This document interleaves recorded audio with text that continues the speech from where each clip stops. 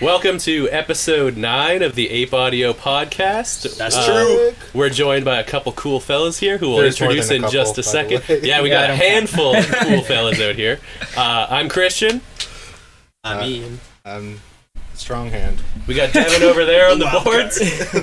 And you guys can go ahead and introduce yourselves. Okay, well, my name is Jacob Bihun, B-I-H-U-N. I spell it because I've actually been asked so many times how to spell my last name, so I just say it straight up.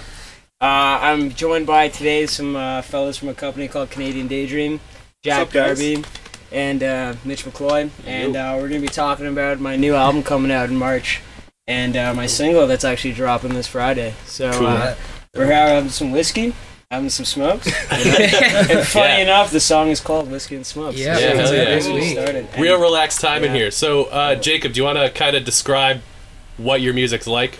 Just briefly, you don't have to go super in depth. Well, we were actually discussing this the other day because we were doing a bunch of updates on the websites and stuff like that, a little bit of rebranding. So I've been doing this for a while, right? And we came up with alternative blues. So it's kind of like this aspect. You got the Black Keys going on. You got a little bit of Cage the Elephant, you know. But then you've also got these aspects of like Johnny Cash coming in there, Colter Wall. I don't know if you guys know him. Shaky Graves is another one, right? So it's kind of that, it's kind of that folk aspect, but with a lot of heavy shit going on in the background. Yeah, a lot of hooks and stuff. Yeah, Langhorne Slim and the Law. Yeah, man, no, for sure. And it's just, you know, the guys at Canadian Daydream, we kind of sat down, and I was in a position in my career where I was like, you know, you got to spend some money to make some money. And these guys, I met them, I think, in May. It's surprising how little we've actually known each other. We've barely known each other for a year, but really? And it started off with a live sequence that we did. They do like these live sequences, and they kind of called me in, and they were like, "Hey, we like your sound. We want you to put you live on the floor or whatever." Yeah. And we went in there, and I played them "Size You Up," which is on Spotify right now and stuff, and it was just one take. Yeah, no. Floor. So is that off the Daydream sequences that you guys do? Is that what it's called? Yeah. Cool. Yeah. So that was that's kind of my style, really, alternative blues, and I mean it's all up for debate, right? You know, art is relative. Yeah, I was trying to peg you down and how I wanted to describe you, and the best way I could come up with was it sounds like you're traveling down a dark and deserted highway in the middle of the night, waiting to pull up at a smoky, lonely campfire or something. That's literally what it is. I think the best was, because I was seeing this girl, and she was a big country fan, right? And she's on the stadium country and stuff. And I'm like, oh, you're not going to like my stuff, you know? She's like, no, you do country. Like, it's cool. Like, you wear cowboy boots. Like, it's so attractive, right? So she's like, can you, like, describe your music? And I'm like, well, you know how usually it's, like, a really nice pickup truck and a pretty girl by your side and everything's nice on the fields in Tennessee? And she's like, yeah. I'm like, well, my music's kind of like, you know, I just shot up a gas station and, you know, I have to dye my hair in a corner or whatever, and I'm on the run to Mexico, because, like, a little bit you know what I mean? It is that, vibe. Down the, and the crazy thing is that kind of stuff does happen down south, right? Nobody talks about it, right? It's still those Wild West cowboy guys that are running around, and, I mean, somebody's got to write about it, right? So you took that narrative, though. Oh, yeah, no, 100%. So, yeah. Did you spend any time down south? Or I do. Yeah. So I have family in Missouri, and I have family in Virginia, and I used to go down south every single summer. So that's kind of where I actually learned how to pick up. Okay, cool. Because I was looking at your latest record. Aggravated Appalachia. Yeah, for sure. And I'm like, Appalachia's like a southern town, right? Yeah. And I'm like, I wonder if he's ever been down there. Well, Appalachia is all the mountains through Kentucky, right? The Smoky Mountains. So when you're going down to Florida and you're taking your kids to Disney World, if you want to go there the fastest way, you got to go through the I-95 in Kentucky, which is like probably the scariest place on planet Earth when it's 10 o'clock at night and you got people like running around in the woods in these small towns. I remember I was like 12 years old, and it's the middle of like this terrible ice storm, right? Winding road stuff, and we got to pull in this gas station to get stuff. And I'm sitting there, I'm like 12 years old, I got no idea what's going on, and they got all these like old like signs and stuff, and no guns allowed, right? And some of the dudes that walked in there, man, it was like, I don't know if you guys ever see Fargo. Like the original, you know what I mean? Some sketchy dudes, and they're like buying their dip, they're buying their little like hot rods and stuff, and I'm just taking it all in. And that's the Appalachia. Okay. That's kind of where it is, and There was another movie, I think it was Winter Bones with Jennifer Lawrence before she actually went into the Hunger Games, and that whole movie discusses life in Kentucky, and that was definitely a big inspiration for that album. So yeah, that's what I was trying to capture. So even from like a young age, like 12 or 13, you had that like imagery kind of burned into your mind. I was kind of like, these guys are cool. And like when I went down to Memphis and I was on Beale Street, right, like with all the bars and stuff, a lot of the blues singers and the guys that were doing that, they were outlaws, man. Like these guys, you know, they were playing for change on the street and stuff, all tattooed up, ex-convicts, the whole 9 yards. A lot of homeless veterans too. That's another big thing that happened in the United States right now. So yeah, I mean, Aggravated Appalachia, the whole point of that album was kind of to do the positive side of a person and then also the dark side. You guys noticed that wolf head split, right? Actually, the artist that did that, Katie Brisbane, hopefully she's watching. Fantastic artist. Go check it out. Yeah, it's a beautiful piece of artwork. Yeah, it's crazy stuff. You know, it's a really cool psychedelic vibe. So yeah, so that was that album. But, yeah, it's kind of funny that I remember when you put that record out, I had saw it pop up on my timeline. Oh no way! And I was like, wow, that's a kick-ass piece of artwork. But I didn't check out the record until. No, but everybody was like, the art's so cool. That was great. I mean, that was So, yeah. Anyways, cool. So we can kind of reel it back. Totally. So you're a UW student? Yeah. Or 100%. Were a UW student? I am a UW student. I actually had classes today starting around 11. Okay, cool. And I actually had to, so this is crazy.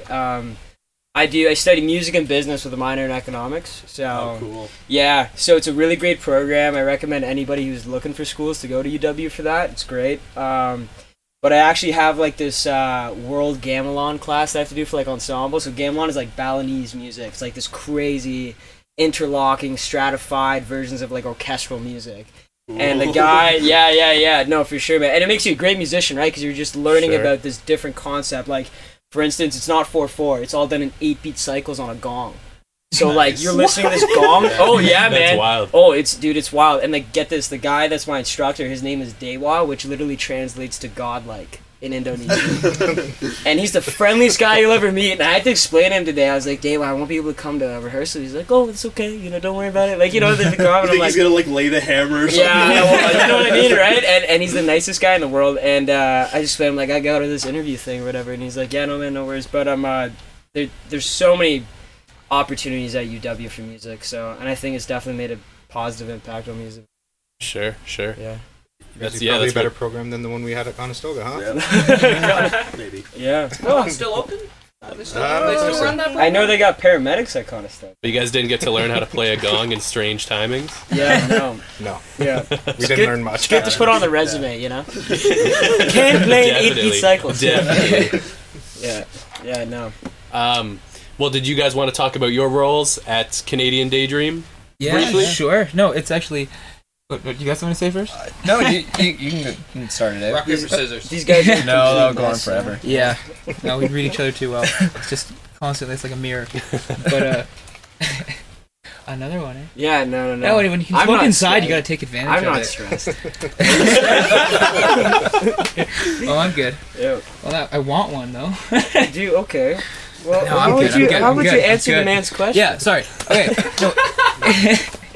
It's been really cool because, like you said, we just kind of actually found him. I found him on Instagram just from like a local Kitchener. Mm-hmm. Like it was Kitchener music. Hashtag Kitchener music. Probably the same way I stumbled across his album artwork. Yeah. No, crazy, well, that wasn't the artwork. I saw it like just some black and white footage of him playing guitar. And I was like, yeah. Shit, you know. Yeah. So I sent him a message and came in.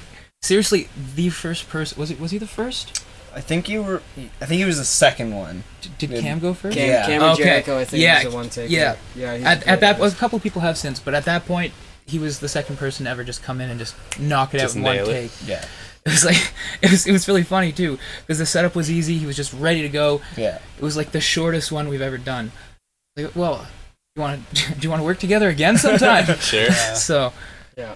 Yeah, no, luckily it's almost like you felt like you should have put more work into it, but it's the quality is so there that you're like, oh, that's what the magic is. Like that's what that is. Yeah, like, it's kind of that's how I would describe the whole process of the record. Ultimately, as well. Yeah, that's cool. No, that's magic. It's rare that happens, and when it happens, you almost can't even like believe it, but you almost can't be conscious of it. It kind of just happens, and then you look back on it, you're like, oh, that was really quick, but that was really good, and yeah, and then it just turns out to have quality. Yeah.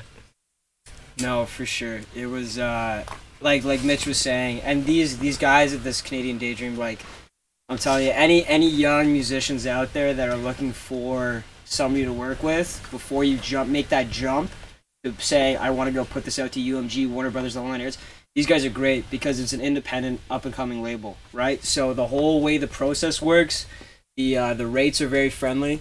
You know what I mean? So it was a great process. So honestly, these guys, I mean, yeah. Oh, they're wicked. It's funny too because Jacob here's been like basically our first big step into representation. And he represents us much better than we represent him. Like, he's just selling us everywhere he goes. Well, yeah, I guess you guys are lucky to have a business student. Yeah, that's a great you know what? I didn't think about it that way. I'm sure. Yeah. Well, I was going to get into that. That's a really big thing, especially. And me and Mitch were talking about this the other day. We do a lot of social outings. As a company, I guess. So we'll, good way to put it. What was it? So we would be recording. Is that why your bottle was empty this morning? Oh, exactly, 100%. Well, yeah, basically. So, I mean, it was like during exam season. So the way this album kind of started was I knew I wanted to do a project. We were in the talks of it. And then what happened was my girlfriend broke up with me. We'd been dating for like a year and a bit. I'd known her for like 7. So it was pretty heavy. She just broke up with me out of the blue on, I think it was like November 14th or something. A week after I lost my job, like my part-time job. So all I had was like my whiskey, my cigarettes, and my music. And then I finally called these guys up and I was like, I want to do this EP.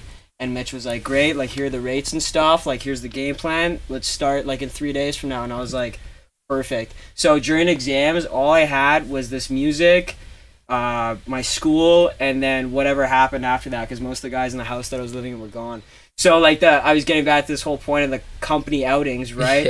I think it was my birthday, December 28th. We went to 6 different bars. Yeah. But the cool thing is, talking about business, right? Which bars? Oh man, we did. That's important. Yeah, it was a really good night, so it'll be a little bit hard to forget. Yeah. But we went to like the Duke and Pub on King, and I ended up at night school somehow. I don't know. It was a good. Started off a little rustic and end on the other end of the spectrum. We did go to Phil's that night. Yeah. Phil's is always rough. Man. Don't look up. Yeah. Don't look up. Don't look down. Yeah, just close your eyes. Yeah, that place is a local relic. I'll agree with that one. It is. It's becoming a bit of a museum, really. Yeah. I mean, you look in there, you're like, oh man, that guy pissing on the urinal. That piss has been there for about 2 months. I swear to God, there's been times I saw him pissing. Yeah. I remember that night. You know. Yeah. But the thing is, talking about this business aspect, which I think is a huge issue for a lot of big musicians, right? Is that you have to think about the music industry. The business hours aren't from 9 to 5. They're from like 10 p.m. to 3 in the morning. Yeah. And it's a ton of drinking. It's a ton of partying. It is though. It is that lifestyle, right? And while you're at it and while you're there was not a moment that we were out and we weren't thinking business. We were like, what can we do for this next thing? Well, we got this song idea. Let's go have a couple of drinks and talk about it, right? Sure. And some of the most important, crucial decisions were definitely made by like these guys here and myself while we were out.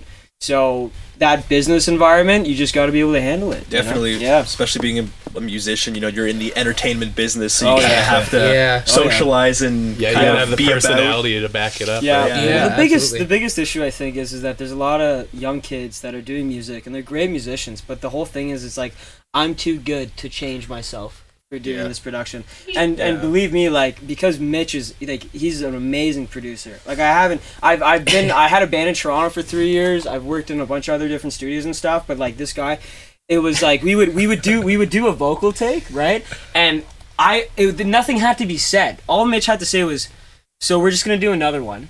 And I would be like, okay, yeah, 100%. And that was 2 things. That was me being open to do that other take, and also Mitch kind of saying very politely, yeah, that was kind of shit. We gotta get you know, and it was like, and you gotta, as a recording artist, you gotta be able to do that, and that's where that magic happens that you were talking about, right? So and like, just to chime in on that, like it's also on my end knowing when that magic is there and not kind of overdoing it. Oh, that was a huge so thing, like for example, like Paper Flowers, like it's a 6.5 minute long song.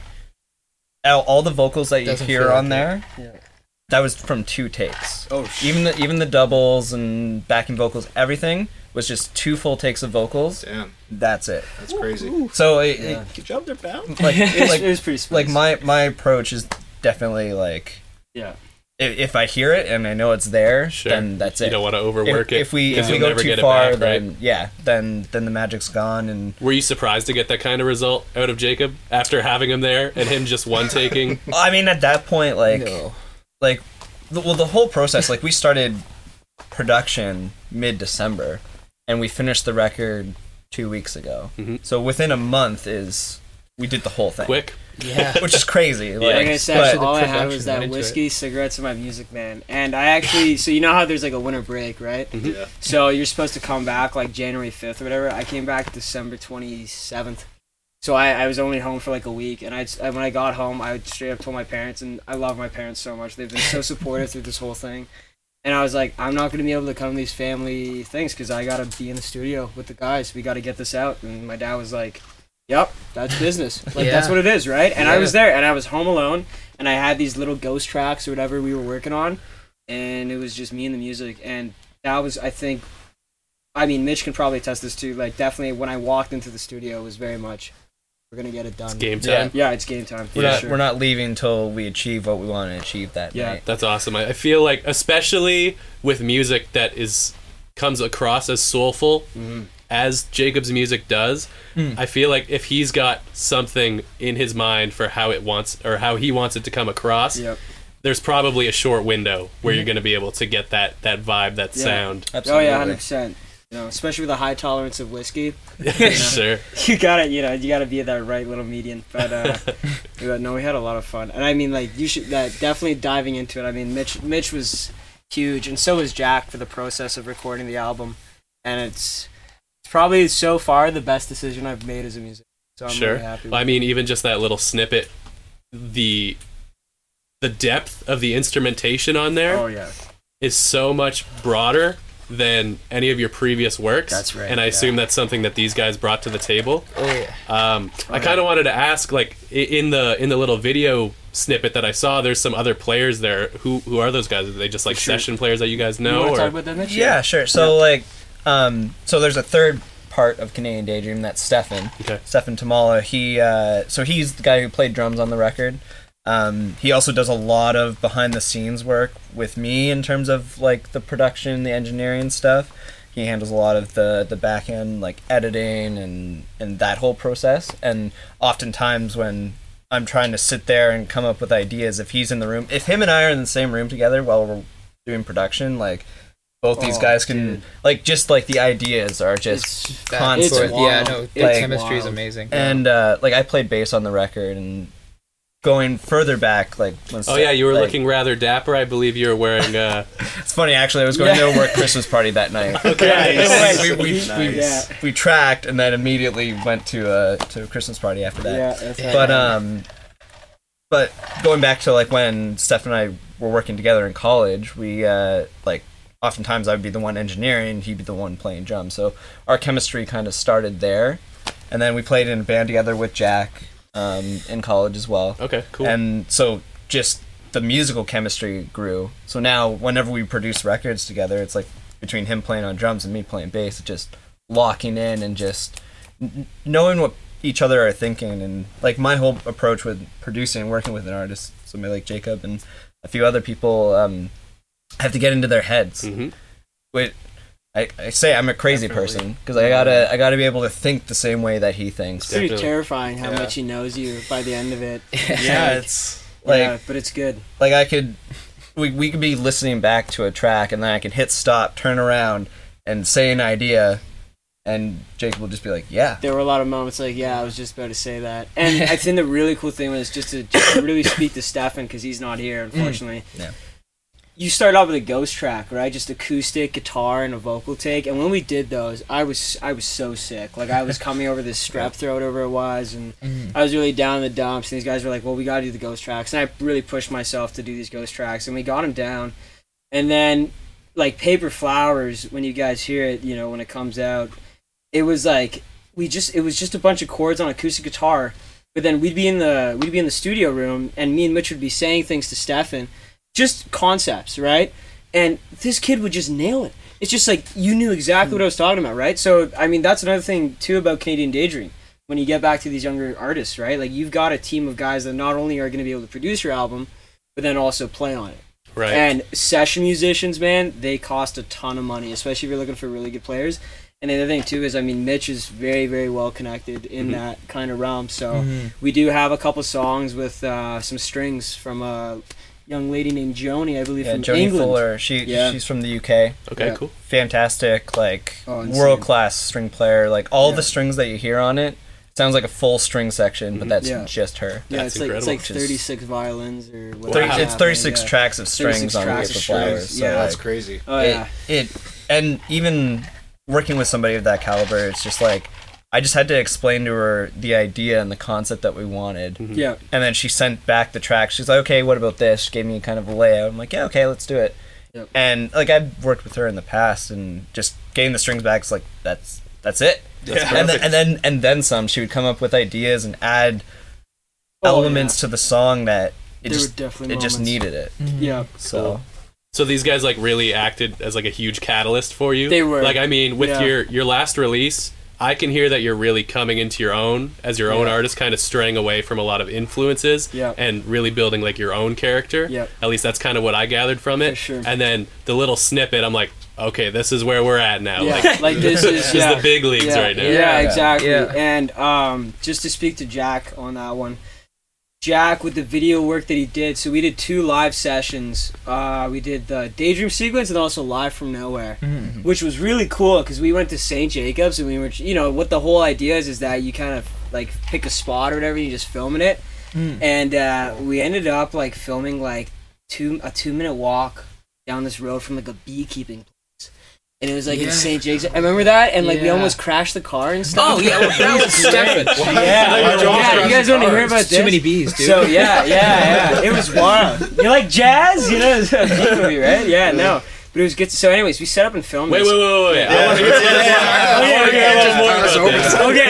Okay. So you weren't there. I wasn't there. No, there was another guy with us, Marshall Roney, who actually is also part of their kind of roster for musicians and stuff like that. He's a great artist. Go check him out. So we were driving, and we kind of like were trying to do this 3-point turn. And Stefan was driving, and he's a Uber Eats skip the dishes type guy driver. Oh, so he's a professional driver. He's a professional driver. So we're backing from the 3-point turn, and all of a sudden it's a drop off into this cornfield, and we drop off. And we're all looking back, and everybody's screaming, "Steph, good point!" And he's like, "It's okay, you guys, don't worry." And he pulls us out. And I'm sitting there and I'm like, wow, like this is okay, Pay attention. this is great adrenaline rush before I go on for my, and that was something too. It was really hot that day. Yeah, no, it was. That? Yeah, no, Yeah. it was. Oh. Yeah, but so that's we were all shirtless by the end of that. Yeah, so that video work that when that came out, I was like, oh my god, this is beautiful, right? And the stuff that you see in that clip, that promotional video. I mean, you had what, like a week? Basically, that was done in a week. Basically, all of the all the stuff that we did in the studio, most of it, like schedule permitting, like we can't all 3 of us be in the studio for every single session we do, right? But for as many of them as physically possible, I was in there shooting, like getting a bunch of good B-roll and stuff.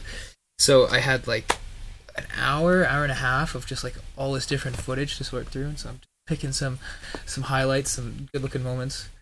I mean, there's not many bad ones, but like the ones that look best muted, Yeah, exactly. No, and I guess I have to run with these guys, but I was gonna talk about the February 15th, what we were gonna. Oh yeah, yeah. See, I gotta see. The thing now is that when you're working with other people, you gotta be like, so are we allowed to like, are we allowed to? Yeah. So the cool thing is that I'm really excited for is February 15th for this Whiskey and Smokes single. We're actually gonna be filming a music video live on King Street. I don't know if you guys, what part? Where? Just the whole street. It's literally just so it's going to be an open invite to whoever wants to come, who's ever a big fan of the single, and we're just gonna say, hey, we're filming at these times. If you're going out anyways, you want to say hi on the camera, by all means. Yeah, compliance. And it's just gonna kind of be like live off the floor. You know, if the cops show up, they show up. Yeah, I was gonna ask, so you guys are just gonna run out in the street and kind of do your thing? Yeah, exactly, man. So would the idea be like when kids are playing hockey, you kind of shuffle off when a car's trying to come by? Play the middle of the road. Well, I think the big thing is, especially when you get into Whiskey and Smokes, when you listen to it, the whole concept is it's this idea of addiction and the concepts of when you've left this world of being with somebody and now you're not in that world anymore, and what do you have left, right? You have these problems and these issues, and then you go on King Street, and I spent a lot of time on King Street after my breakup. You start noticing people and the different ideas of how they work, and there's a lot of impressionism that happens in that song. The whole album is basically an impressionist take on, you know, a breakup, right? And what the music video really is just going to be capturing those moments on King Street, because those moments happen all the time. And it's just probably going to be me walking down the sidewalk. Maybe there's going to be some people behind me, maybe some people saying hi, who knows. Cool. You know, say hi to a couple of homeless guys, you know, playing guitar, teaching them a song. You never know, right? Like it's get robbed. Yeah, who knows, right? Yeah, I've actually done some busking on King Street. That's a sketchy time right there. So what are you thinking? Are you going to be downtown, uptown? Uptown for sure. Okay. For sure. Yeah, that's what we'll do. You don't want to risk it downtown? Up to downtown and just like, as the sun is setting, just like go down. And that would be a great progression of the music video. Yeah. And you know what's funny? When you listen to the song, and this was a huge thing that probably Mitch can talk about after I'm done, but it expands. It's almost like if the Beach Boys did alternative rock. That's cool. The amount of harmonies going on, the amount of different little parts of melodies and things like that, it becomes this polyphonic, almost polyrhythmic concept of like this one idea that you started off just with like a guitar, drum, and bass. Yeah. And I mean, Mitch, you want to talk about that? Yeah, I mean, like, even getting into some of the finer details that you may not necessarily notice right away. One of the biggest things, and this was like early on when he was first playing us the songs, was it grows, right? And obviously I want it to be dynamic and all that, but by the end, I want, because the main line is he's talking about him. Feels like he's addressing him all the time, but then at the very end in the last chorus, I was like, what if we open it up? What if we say in our souls or us? Yeah.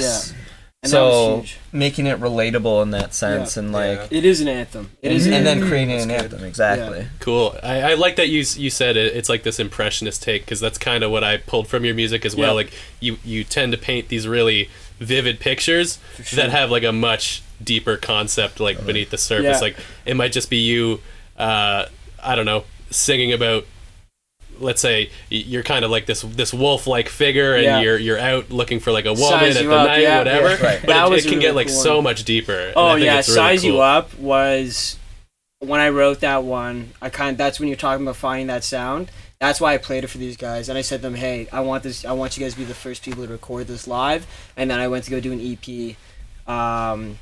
in Mississauga when I went back for the summer that same kind of time period.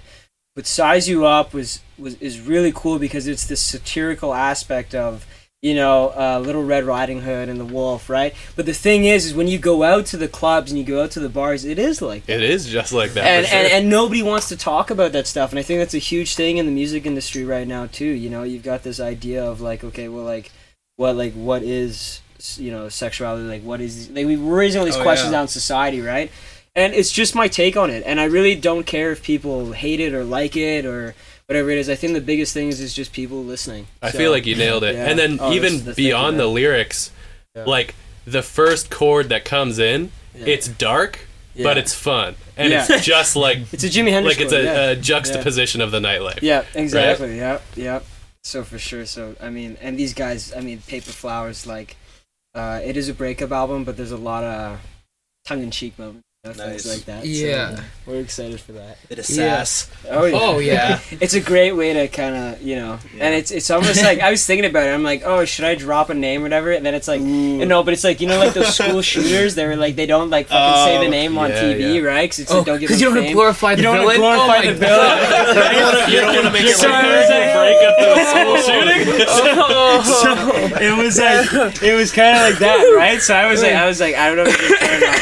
But no, I mean, the big thing is with the entire album, it's I don't want to say anything about it or I'm not going to go into any details in that sense, but that is basically the best way to express what I had to say about the whole situation, because it was a big moment for me, and especially that next week, losing your job and then being, really, really, really down in the dumps, and then you're like in the studio, and these guys are kind of like, yeah, no, we got you, and they like. That's another thing too, right? Like it was like the support network of just being in the studio. You got this outlet now, right? Oh yeah, but the guys you're working with too. Sure. Like it was just like it was great business. So it was wicked, man. Like one thing that especially when we first moved into our space and all that, like out of everything, whether it's the gear or whatever, we really had to focus on how to make this space as creative as we possibly can, so you can walk into the room and just be inspired. Yeah, well, like that was my, at least before we moved into the space that we are. That was my interpretation on designing my home studio, right? Mm-hmm. Yeah, it's got to have that feng shui. Yeah, exactly. And what do you do to kind of like accompany that? Is it feng shui, or is it like wall colors? Is it lighting? Is it all of that? No, a little bit of everything. No, I would have to say the hardest part about starting a studio is painting all the damn walls. Yeah, that was the biggest thing we did. It took like the longest amount of time to set up. When we've got our space, it took us like a month and a half. Was it to still finish painting. The gray ones? It was pathetic that it took us that long. I would say We'll give the audience some backstory. So, when these guys showed up here, before we went live, we had a little bit of an icebreaker moment where we were asking them where their recording studio is, and we don't have to divulge the address or anything like that. Yeah. Please but we actually found out that they're working out of an old studio that we used to rent. Yeah, small world. Very small. Yeah.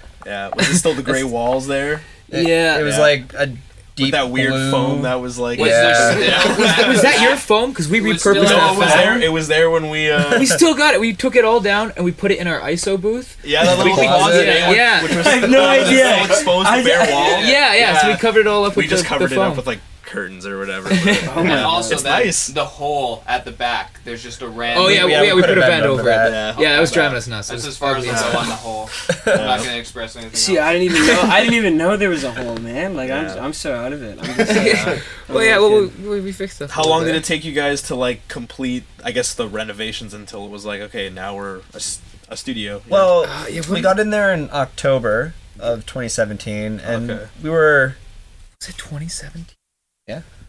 Oh, man. We were. Where did the time go? I know. Yeah. We were pretty much functioning by December, ultimately. Yeah. Once all the gear was in there, and like we got things like we were ready to start bringing people in, that kind of thing. All of the art that we have in there is from Value Village. Yeah. Cool. Nice. It's, you can't tell. It looks we used to go like that's awesome. almost every day. I think. We're like, what art could we find? Let's go pillage the village. Was the You guys got some good pieces in there.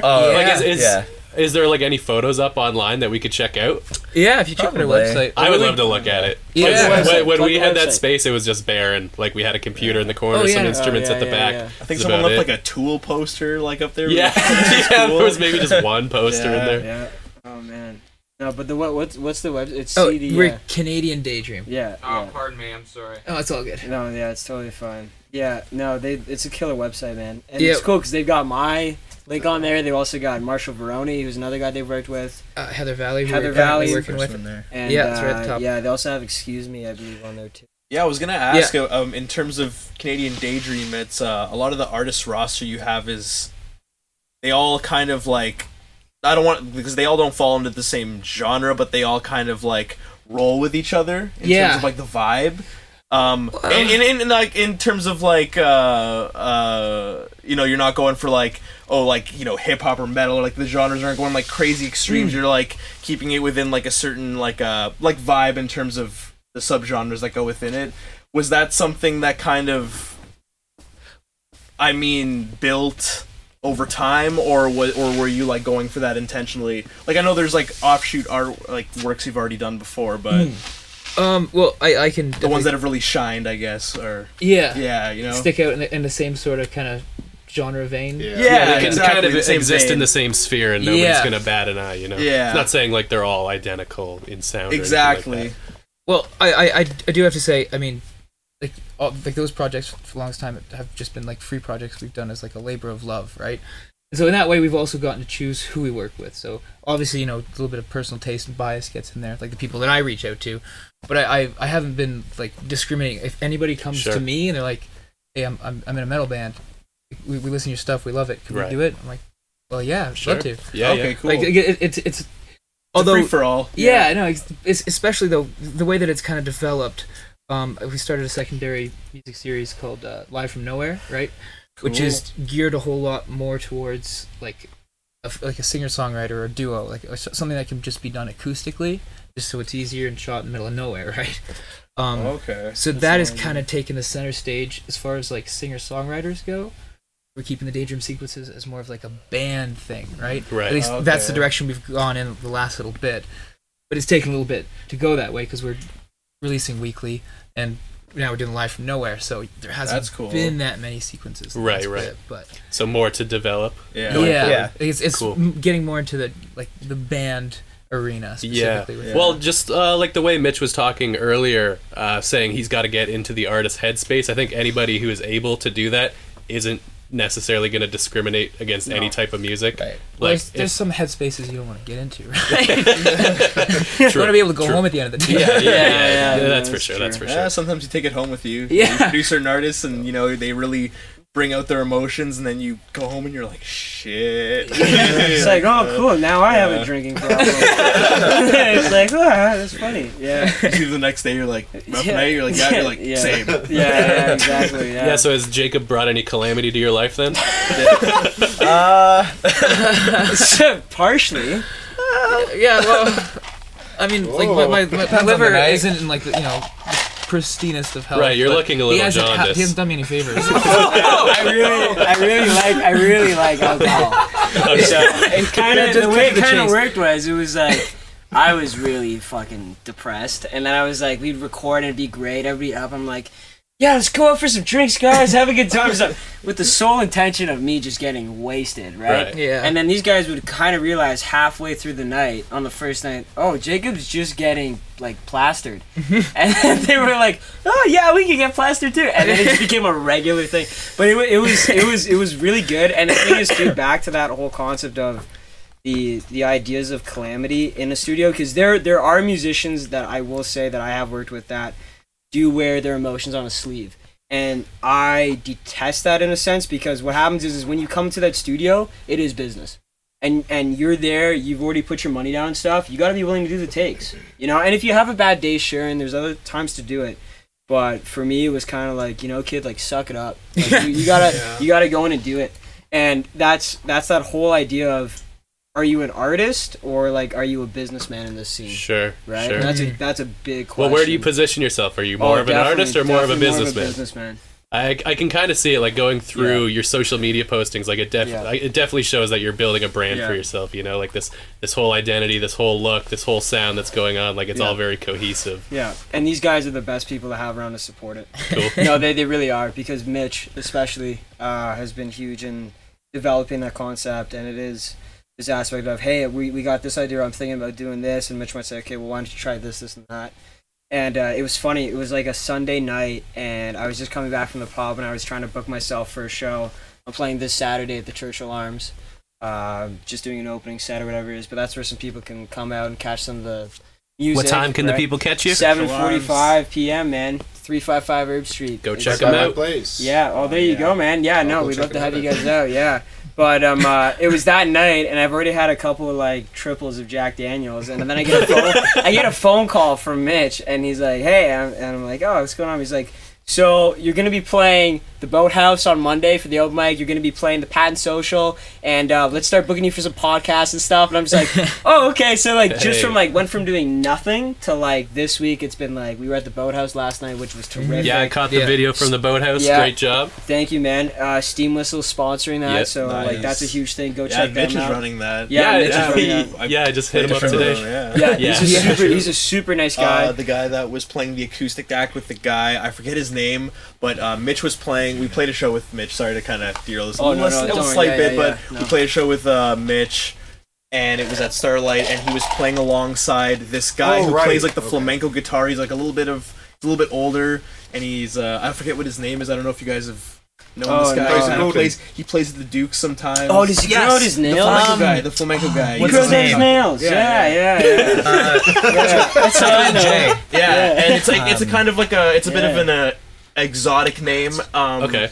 And he plays from he Turkey. played alongside Mitch these covers, but he was just kind of like improvising over them, Yeah. and he was doing really like jazzy stuff, which I found really cool. Oh, he was yeah, just that's like wicked. so Yeah. a lot of like modal playing. No, Okay, for cool. sure. So definitely like know even who he is. tonight, for instance, people watching live, if they're tuned in, like I'm gonna be at the Patent Social tonight. Oh yeah. Doing that open mic there as well. And the cool thing is, Oh, is nice. that now these guys, and this is the great part being with Canadian Daydream, you get the cameras that come out, you get guys that can give you feedback on your live performances and stuff. And again, it's being open to that. Sure. I think that's a Criticism. huge thing for a lot of yeah. local artists, right? Like they go out and they play their hearts out and they fucking nail it, Yeah. but there's no exposure Yeah. outside of the venue. Yeah. Yeah. You know? Nobody's Hey, watching. mom brought her cell phone.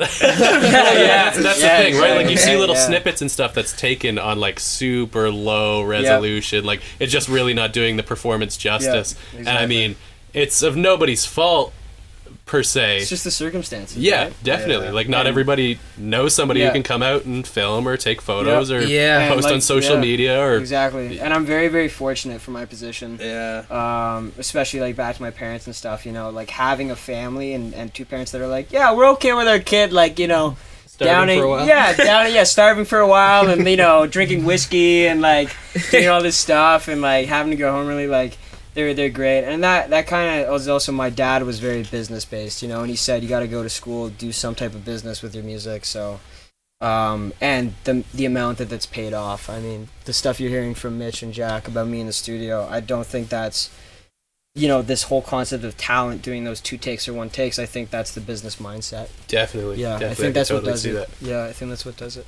I mean, Well, it doesn't help that you got yeah, you got the goods too. Yeah, I Like, got the Jesus. goods too. Yeah, I know. yeah. You definitely have like the that kind of it factor, you know. Like Thank you. when I listened to your latest record, it was just kind of like, oh, like it's just a matter of time before this dude just like hits Wow. his stride and That means a kind lot, of man. blows Thank up. you Like that's so what it much. sounds like to me. Like Yeah. super well done. And then the snippet that you guys have put together and like the album that you have coming out and the single at the end. It's the end of the week, right? Yeah. Yep. Friday. I'm super excited to hear that, right? Yeah. And I feel like you're in a great position in the Tri-Cities because I don't think you have a ton of competition, Yep. right? Like Yeah, Yep. for we're pretty well versed with like the hardcore scene, Yep. which is like the predominant thing going on in, Yep. in the Tri-Cities and Really? has been Oh, yeah. since like Yep. the mid 90s. Yeah, and right? that's like Mississauga too, and that's like Toronto. So before I actually broke off in my solo career, I was with a band called Perryvale in high school. And we played like Burlington Rib Festival. We played Sick Kids Hospital for one of their charity walks. Like we were kind of known in that scene, but the thing was we were like lo-fi alternative, and we were opening for like screamo bands. Yep. And because those were the only people that were Yeah. putting on house shows and stuff. And then when you come to Waterloo, there's a lot of those guys doing that. And the thing is like that genre is great. But if there's an oversupply, it's economics, right? Like if there's an oversupply of a product, right? saturation. Exactly, and the Yeah. demand for it and the price of that product goes down. So how do you do that? Well, like, okay, how are you going to differentiate yourself? Well, you're going to spend X amount of money with a label to do an album that's going to, you know, knock people's socks off, right? So, So, That's what we're doing. being in this kind of little niche area in Yeah. the Tri-Cities, have you had to open for any hardcore acts? Or no, but I definitely would love to. Yeah? It would be. I think you should. Yeah, I think it would be yeah. great, and I think even at the Boathouse last night when we were playing, there is this concept of the style of the music and the vocal take of it. It is grungy in a sense, and it is hardcore in a sense, because the ideas and the concepts are like that, and that's what I grew up around, right? Like when I was like 17, 18, and I was playing in Toronto at Junction City Hall and stuff, and I was walking around Dundas and Spadina, and it was like, yeah, you know, people are upset, and that's kind of what that genre was built out of, and I think people have been upset since the 90s. Yeah, and sure. that's why there's a lot of that underground scene popping up, you know? Angst. Yeah. Oh yeah, angst, man. Yeah, no, for sure. Guy's hard. Nothing like a good breakup to bring out the angst. Yeah. Yeah. So I kind of want to talk about like your growing stages, For sure. especially with like Perryvale. Yeah. So you said you were playing like a little more like of an alternative sound. Yeah, it was more of like a Cage the Elephant, Red Hot Chili Peppers type thing. I was with David McLean on bass, Nick Corcoran lead guitar, and Jordan Diaz on drums. We went through 3 different drummers. It was a riot. Sounds about right. Yeah, and That's like I Spinal did Tap a lot of the songwriting. I would come to the band with chords and a melody, and I had ideas for the music. And we actually all invested like $500, which was a lot for a high schooler, like 4 high schoolers to put up $500 each. It's to a lot build for up me a right studio. now. Yeah, exactly, right? And we built our own studio in Nick Corcoran's house, and we put out music. And the thing was that I had ideas of how I wanted to have things, and then eventually what started happening was you start realizing, okay, there's 4 different minds working in this room, and there's people that want to show their specialties in the band, and that it was good. We did have a little bit of a following, but it wasn't the professional level that I would have liked it to be at. And I took a year off, grade 13. That's when things got really heavy. And I had a lot of personal things going on at the time. I had a lot of issues with addiction and stuff like that. And you kind of have this rebirth, you know? I went to school, and then school was like, okay, it's like a concrete jungle, you know? Waterloo's like this wild town where like anything goes, you know? And That's then, what you thought when you came to Waterloo? Oh man, no, because I was That's more 19. I was 19 at the beginning of second semester, so I would just go out by myself, like from res, and I would just go get lost and see what happens, you know. And I would get I got like kicked out of Phil's, like all this crazy stuff happened, you know. And then I was like, okay, like let's actually try and find what my style is. And that started with me recording my own music in my bedroom in the summer of, it would have been 2016, which was Wandering Man, which was my first album. Definitely sounds like a bedroom record. Oh yeah, no, for sure. And you know what was funny? People still love that stuff. Like they're still listening to it. It's my most streamed song right now on Spotify. It's hilarious. And then I did a couple more. I did another EP during exams, and I just kept.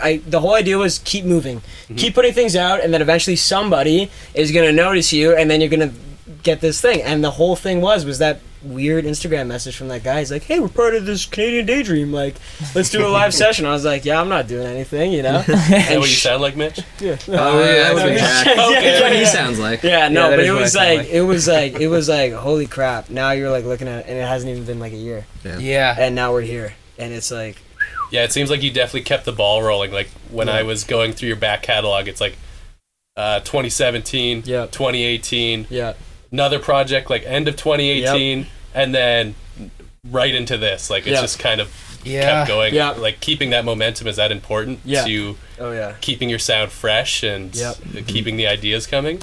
Yeah, for sure. I think the other thing too is you want like want to build a base crowd of people that are just interested in supporting you. Right, and you meet a lot of people that what I call are sympathy streamers. So people that are like, oh, like I know him, and like it's not the best quality or whatever, but like he's my friend, and then some of those sympathy streamers turn into actual fans, and then they're like, oh no, I'll come out to a show, and that's what started happening. People started coming out to the show, and they relate the music, and then now, like it's just after like Aggravated Appellation stuff, people are like, no, this is a real like he's actually doing something really good, and then now with his latest video, you know.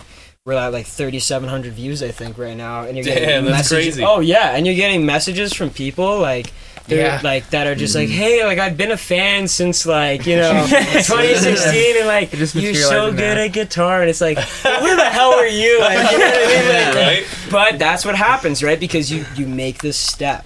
Right, and that's kind of the biggest thing. That's the biggest thing for a lot of musicians out there who are listening. Make the step, do it. So it seems like you guys are a bit of a launch pad. Yeah.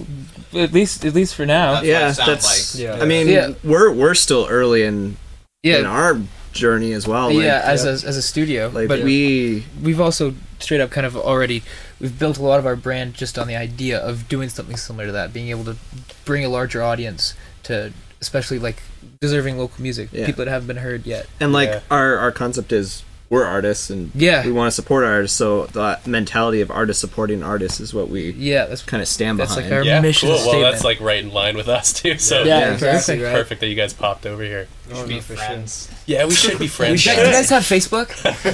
We do actually. Add me on LinkedIn. I'm so happy about that. Yeah, let's get into a relationship. I've already had one of those.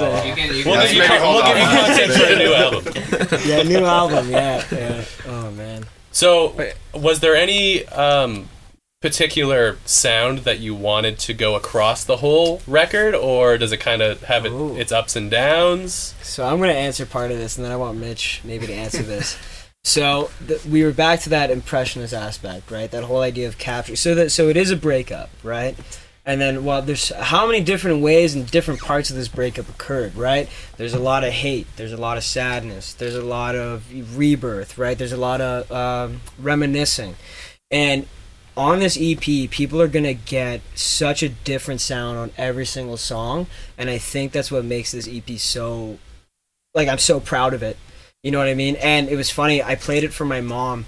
And my mom was a punk in the 70s in England, like during the IRA bombings and stuff. She's she's into the whole scene, man. Like, saw The Wall live, like, it was awesome stuff. And the first thing she says to me is like, Jacob, like, this is kind of like Fleetwood Mac's Rumors, which is that whole idea of you've got all these different sounds happening. So when we walked in, it wasn't so much, are we looking for a specific sound? We're just going to bring it out of the song, and then we're also going to keep that same idea, that same motif of, we're trying to, like you said, like paint that picture of this is what anybody has gone through with a breakup or losing somebody that they were emotionally invested in. And I think Mitch can definitely get into that because he was behind the board and just, Yeah, I mean, honestly, like from the beginning, like from when we did the scratch tracks and all that, it's like that's when I started to kind of paint this picture in my head of what direction we should go in, but never really locking myself into any particular idea. Like, my mindset is always throw out ideas, and if we throw out 10 ideas, maybe one will stick. Maybe one everybody will agree on. And it's just, to me, my ultimate goal is bringing a song to life and making it in such a way that I feel the song needs to be. Not necessarily doing anything because this is how it has to be done. And I think just working with Jacob, like, the more you hang out with him, the more you get to know the way he approaches things, and it is that business mentality. It is, but also there's like so many different sides to look at Jacob and to look at his music, and to be able to then carry over that motif across all the songs. Like, you listen to each one. Each one could be a single. But they all stand alone pretty well. Exactly, but when you string them together, it's like, okay. It's like, wow, I see. Bigger picture to it. Exactly. Cool. You go on a journey, and even like with Paper Flowers, like it's a 6.5 minute long song. How do you keep somebody interested in that? And best way I describe it is like it's like a roller coaster ride. Cool. You get on at the beginning, and it's just you and Jacob, and then at the end you're like, what did I just experience? It's a fucked up roller coaster. It's like a roller, like it just, because that's all the string work, right? And I was on the fence about it because obviously there's finances involved and stuff like that, but like I was like, you know what, screw it, let's just put the money down on it. And oh my god, man, having that at your fingertips, and then having a guy like Mitch to just make it all work. You're sitting there and you're like, yep, this is what it is to be a musician. Like, this is what we want to do. And the cool thing is that you go from at the beginning with this single Whiskey and Smokes that's coming out to like this, a similar sound to what you got in Aggravated Appalachia, and it is Jacob, and it's like a whole step up, and then you get into another song that kind of has the same ideas, it's a little more poppy.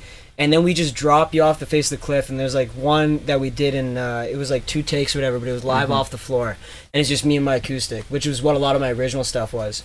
And then you go into stuff with a little bit more strings, and then Paper Flowers at the end, which is like this whole like, yeah, like this is what everything meant, kind of. This is what the whole idea was, and it was an experience for sure. It was a good time. Yeah, and even to go even further with that, with the whole mixing of the record. Like a lot of times when I mix, it's just me in the room.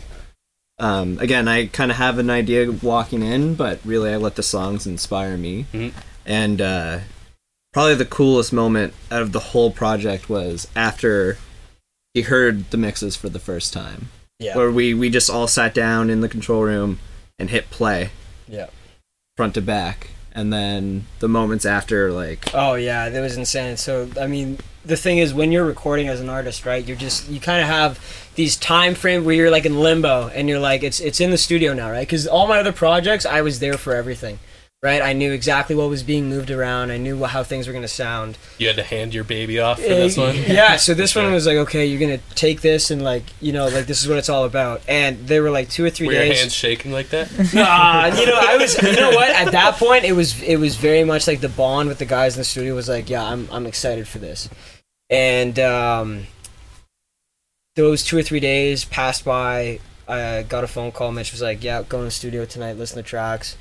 Picked myself up a little Mickey of Jack Daniels, you know, had some bourbon with it, right? Because I knew I was in for a ride. And the first this guy, no, man. Seriously, man, and like, let me tell you, and when you have that high quality of production, and you're like, yep, this is going to be released, you're over the moon. And I'm so thrilled for people to hear the single on Friday, and I'm even more excited for. I think so. It's going to be sometime in March for that EP release, and it's going to be killer, man. I'm so pumped for everybody to hear it. Cool, yeah, we're really excited. Yeah. So when you guys were listening back to the tracks, was it kind of one of those things where everyone in the room was silent, and like a song would end, and you all just freak out, like, hell yeah. Yeah. Like, that's the shit right there. There were a couple moments, yeah. There were definitely a couple moments where people had to leave the room and stuff, even just because it was so... Yeah. It was pretty emotional. Really? Oh, yeah. I mean, there's one song on the album called Prettiest Thing in the Room, and it is live off the floor. And talking about that creative space, right? Mitch, you want to talk about the mics for that? Yeah, so... that was kind of cool. We knew early on, like at the beginning, that we were going to do a song live off the floor and all that, and that was already set in stone. But for me, when it comes to capturing that, like, how can I... You have to make it sound like you're sitting there, right? That's exactly it. And so I ended up using 5 microphones on it, and it's, without giving too much away about it, it starts like you're in the room with him, and then he's right there. Okay. Yeah. That's probably the best way I can describe it. Exactly. And, you know, all the lights were off, and it was, again, one of those things where we did one take, and everybody was like, oh, okay. And I was like, no, give me another one. And we did that other take, and it was just like, done. That's crazy. So that, there's a lot of powerful moments on the album, for sure. And it is because it was a powerful moment in my life, for sure. I mean, being that, in that artist position of, like, you know, like, you were with somebody, and the abruptness of the breakup, and the abruptness of losing a job, and losing friends, and things that weren't going well, and then putting that all into the studio. It was, you know, everything happens for a reason, right? And yeah, that's kind of great. I mean, like, at least for me, I don't want to speak for everybody in the room, but I'm going to say it's probably pretty synonymous. Like, it's one thing to listen to a track and it's really earwormy and you catch it. It's another thing to listen to a track and it kind of just kicks you in the chest. Yeah. And, like, it gives you like those little butterflies. Like an earworm, you know? Yeah. And you're like, oh, there's like more of a feeling to this than just bobbing my head. It's a mind worm. Yeah, that's the shit that I love. No, actually, that song specifically, Prettiest Thing in the Room, I couldn't make it there to actually for the recording, so I hadn't heard it yet. So I heard it for the first time when we were listening back in the studio, listening to all the songs after they'd gotten mixed, right? And well, okay, like you said, he brought a fucking bottle of whiskey, and so he's a nice enough guy. He shared some with me. Yeah. But it just kicked me in the chest. I had to leave. Yeah. I got a little misty. I got shit in my past that makes me sad sometimes. Oh yeah. Fuck, it fucked me up. Yeah. That's good, you know? But like, that's what we want. Like, another thing too, even like for me to I was there for the whole process, the whole recording process. I saw these songs through from beginning to end, and to be able to again be in Jacob's head and be able to make sure that emotion is put across in the end in the mix. I feel like for me was the hardest part, but I think with Jacob being involved the way he was the whole time through, really like being able to. I don't know, just the whole thing just kind of came together. I was there basically every time anybody was doing anything in the studio, which was a huge thing. Yeah, because there's a lot of artists that'll be like, oh, you didn't drums today, like I don't, whatever. Yeah, too many artists that I know. Yeah, I'm not gonna say any names or anything. Yeah. Oh, please do. But yeah, we could talk about it after. Where they'll pay for studio time, they come in, they go, oh, like I'm hot shit, I'm gonna do my thing, and then they just leave it up to the engineering and production team. That's the best part. What are you talking about, man? That's like I can only imagine, like, what, me? Oh, what a terrible time that must be for the artist to go back and listen to that. Like, I can't imagine somebody being satisfied with being completely hands off. And maybe it's a cool experience to go, oh, this is what somebody turned my music into. Yeah. But to not have your hands in on that creative process, Definitely other than not. just doing like the original, like the first takes and then just taking off. Well, I don't know if you guys saw the movie Love and Mercy. It's about Brian Wilson and his kind of career. No, I haven't seen it. It's really good. It's a really well done film. But they get into the ideas of how he was during Pet Shop Sounds and all this kind of stuff. And man, it's like that's kind of what inspired me of how to act in the studio. Being very kind of always present, always having something to say, and then bouncing those ideas off. Because if you're not there, then you don't really care about the project. Right. How and invested are you in your own the music? Sure. Yeah.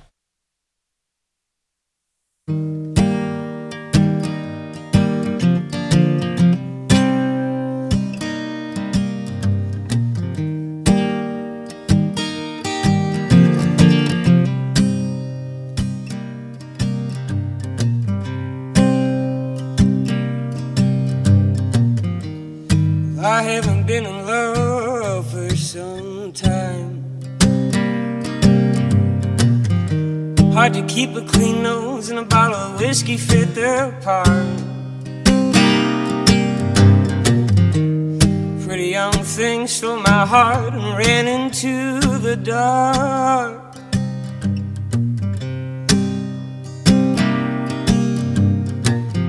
And here you are now, darling, falling into my arms. My mother always said to stay away from girls like you. It's not the things you might have done, it's the things that I might do. So go ahead and run, girl, the door ain't closed.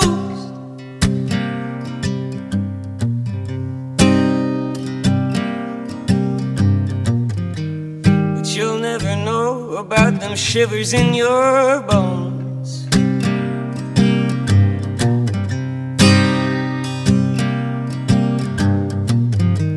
'Cause aren't you the prettiest thing in the room?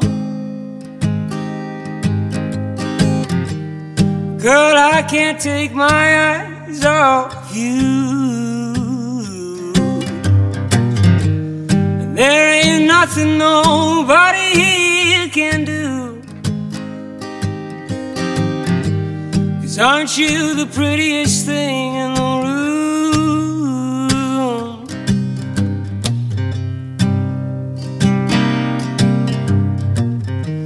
I do admit, my girl, I play a little rough. Don't bother with the poker face, it don't make you look any more tough. 'Cause I can see it in your eyes, I can see it in your smile.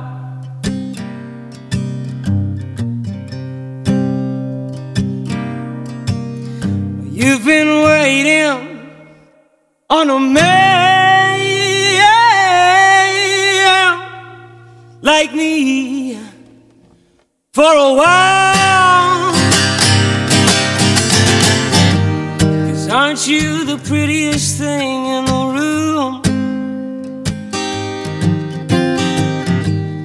Girl, I can't take my eyes off you. There ain't nothing nobody here can do. 'Cause aren't you the prettiest thing in the room? And aren't you the prettiest thing in the room? Girl, I can't take my eyes off you. There ain't nothing nobody here can do.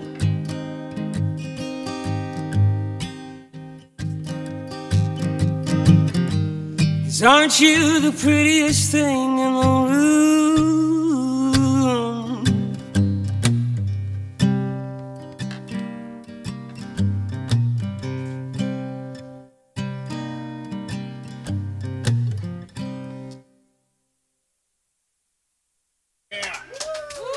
Thank you very much. What's up? Hope you guys enjoyed that beautiful piece by Jacob. Amazing performance. Sweet, Thank you sensual. so much. Yeah. There's a March, reason why I guess he's the one-take wonder. Yeah. Holy Yeah, shit. that's, Fucking nailed it. You probably get that March, sometime in March. That's what Yeah. we're looking for. So, yeah, a little bit of sneak peek. Thanks for doing that, man. That was No awesome. worries. good. Gotta make it exclusive everywhere you go. Yeah. That's what it is, man.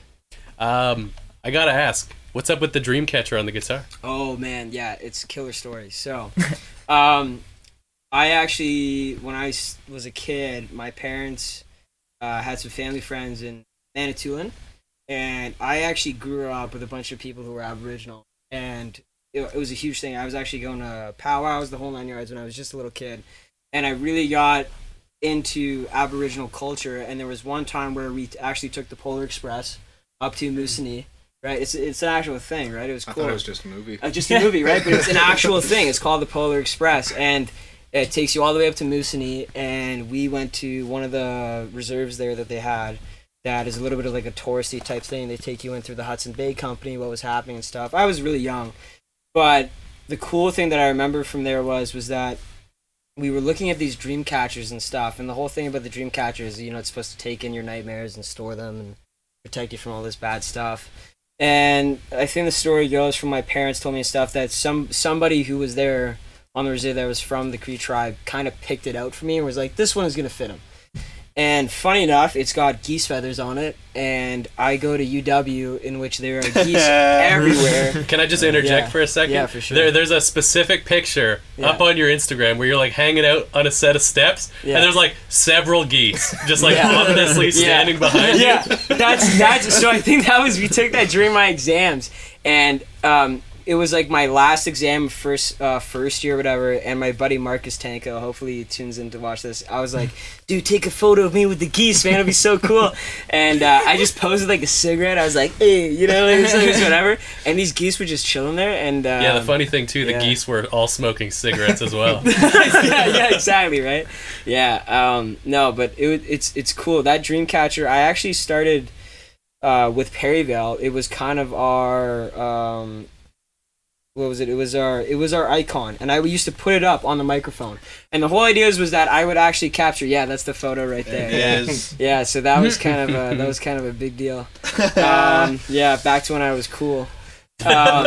Anyways, so we used to put it up on the microphone, and before every live, and the whole idea was that we would kind of capture everybody's emotions and intensity and energy, and then when we went to the studio, we would tie it up on the microphone, and we would have all that energy, right? It was kind of this little weird spiritual thing that Perryville had, and then I just kept holding on to it, and then I just said, screw it, I'll put it on the guitar.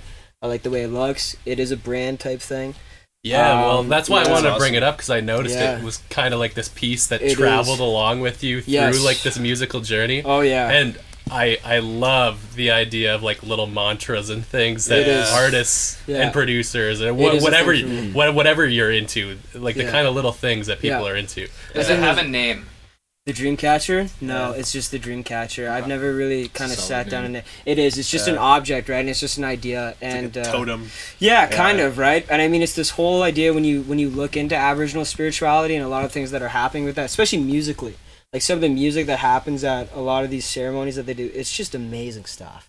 It's amazing stuff, and it's an amazing culture, and they are part of Canada, right? So I think that's another big thing too. You know, I am a Canadian artist working with Canadian Daydream, Sure. right? So it's funny how all these little things kind of work out. Yeah, for sure. It's kind of funny. When I was younger, my dad picked up this album that was done by like a musical section of the Cree tribe. Yeah. And I thought it was the craziest thing I'd ever heard. Like, tons of woodwinds going. Oh, yeah. Tons of crazy drums going. Yep.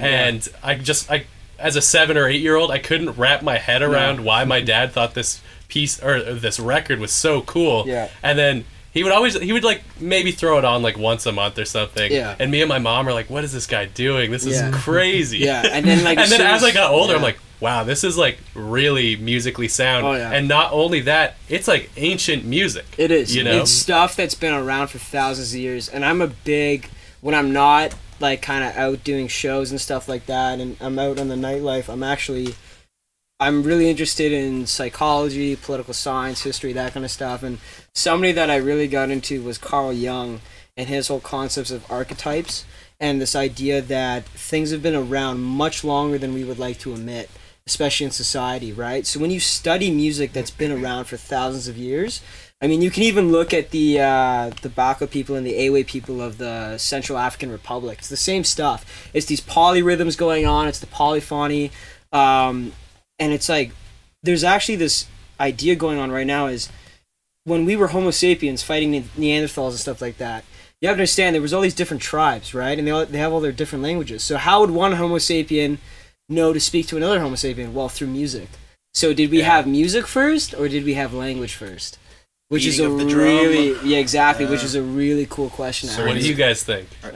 Everybody can kind of. I think it was like because wasn't it like taking the skin of something and putting it over some sort of weird like cavity or something like that.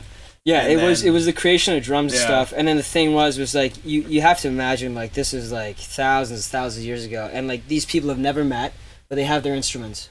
So if I play you something, you can play something, and it'll be like, oh yeah, it's cool. Because the first cave paintings, there are bone flutes that are 2,000 years older than those cave paintings. So music has been around for a long time. I believe that. I mean, my parents always tell me when I was like maybe 2 or 3 years old, like I wasn't saying much, but I was super receptive to music, like dancing, belting out like. Or trying to belt out melodies and stuff. So I'd like to say music probably cool came thing first. About that, the prenatal concept of when you're in the fetus, 20 weeks in, the first organ to actually develop is the ear. And then in another 2 weeks, it's fully developed.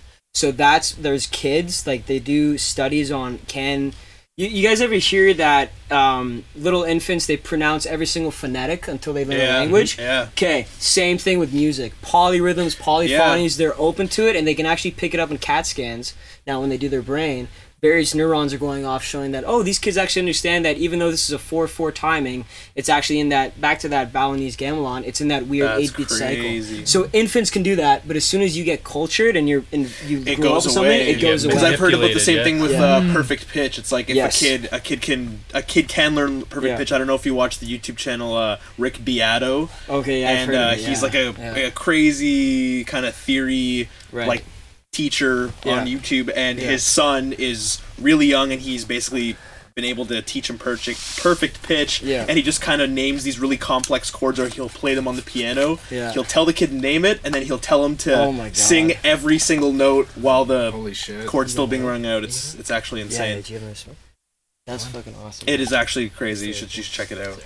So do you guys want to take a step back from blowing people's minds out there and no, for sure. reel it back into real life? It's a wild tangent.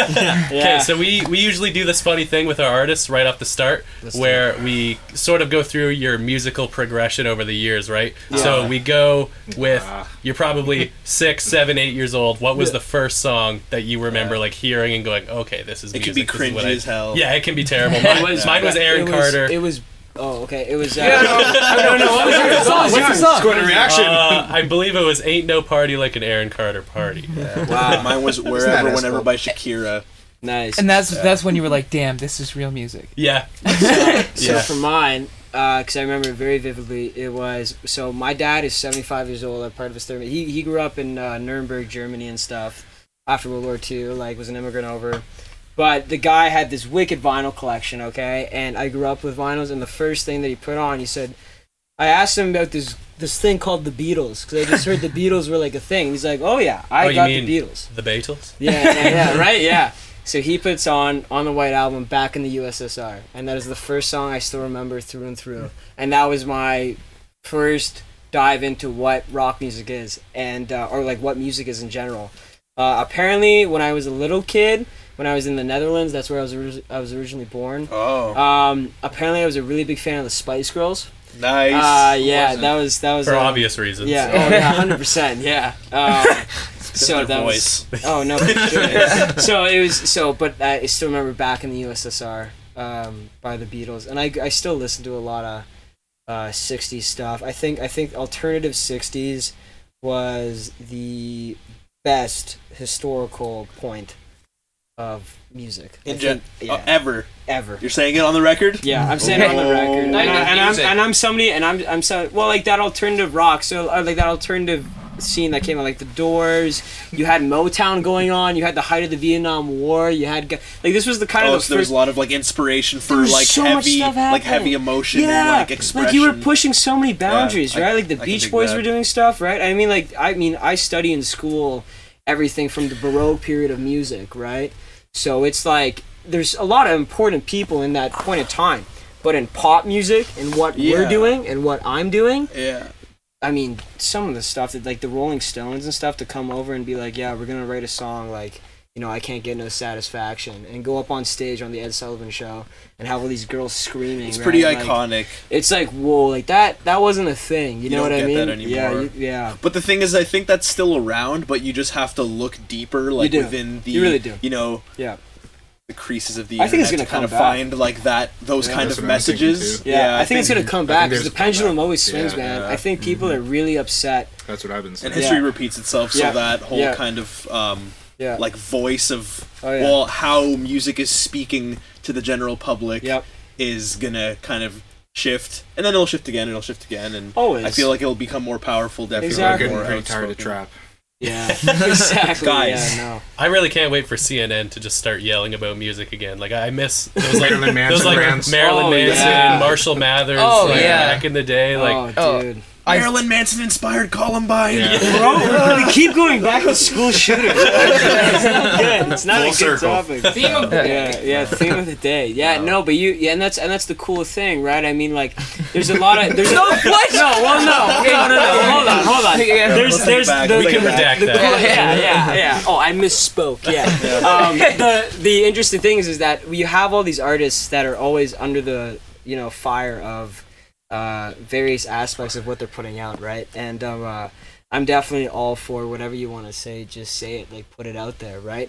And that's what kind of like if there's no point in discussing anything if it's not offensive, because anything worth talking about is offensive or is touchy, right? And there's a certain way of going about that, and I think when I do my writing, I try and really play with that game, and it is that impressionism, right? Like I mean, when Claude de Monet, like when he put out Impression Sunrise in 1874, which was like this crazy, you'd never seen it before. It was like this guy literally just throwing paint onto a canvas. People were like, this is absolute trash, blah blah blah, right? But it's now one of the most famous paintings of all time, and it's influenced so many artists. Yeah. Right? And it's like, okay, that at least he had the ability to do that, because now we're here, right?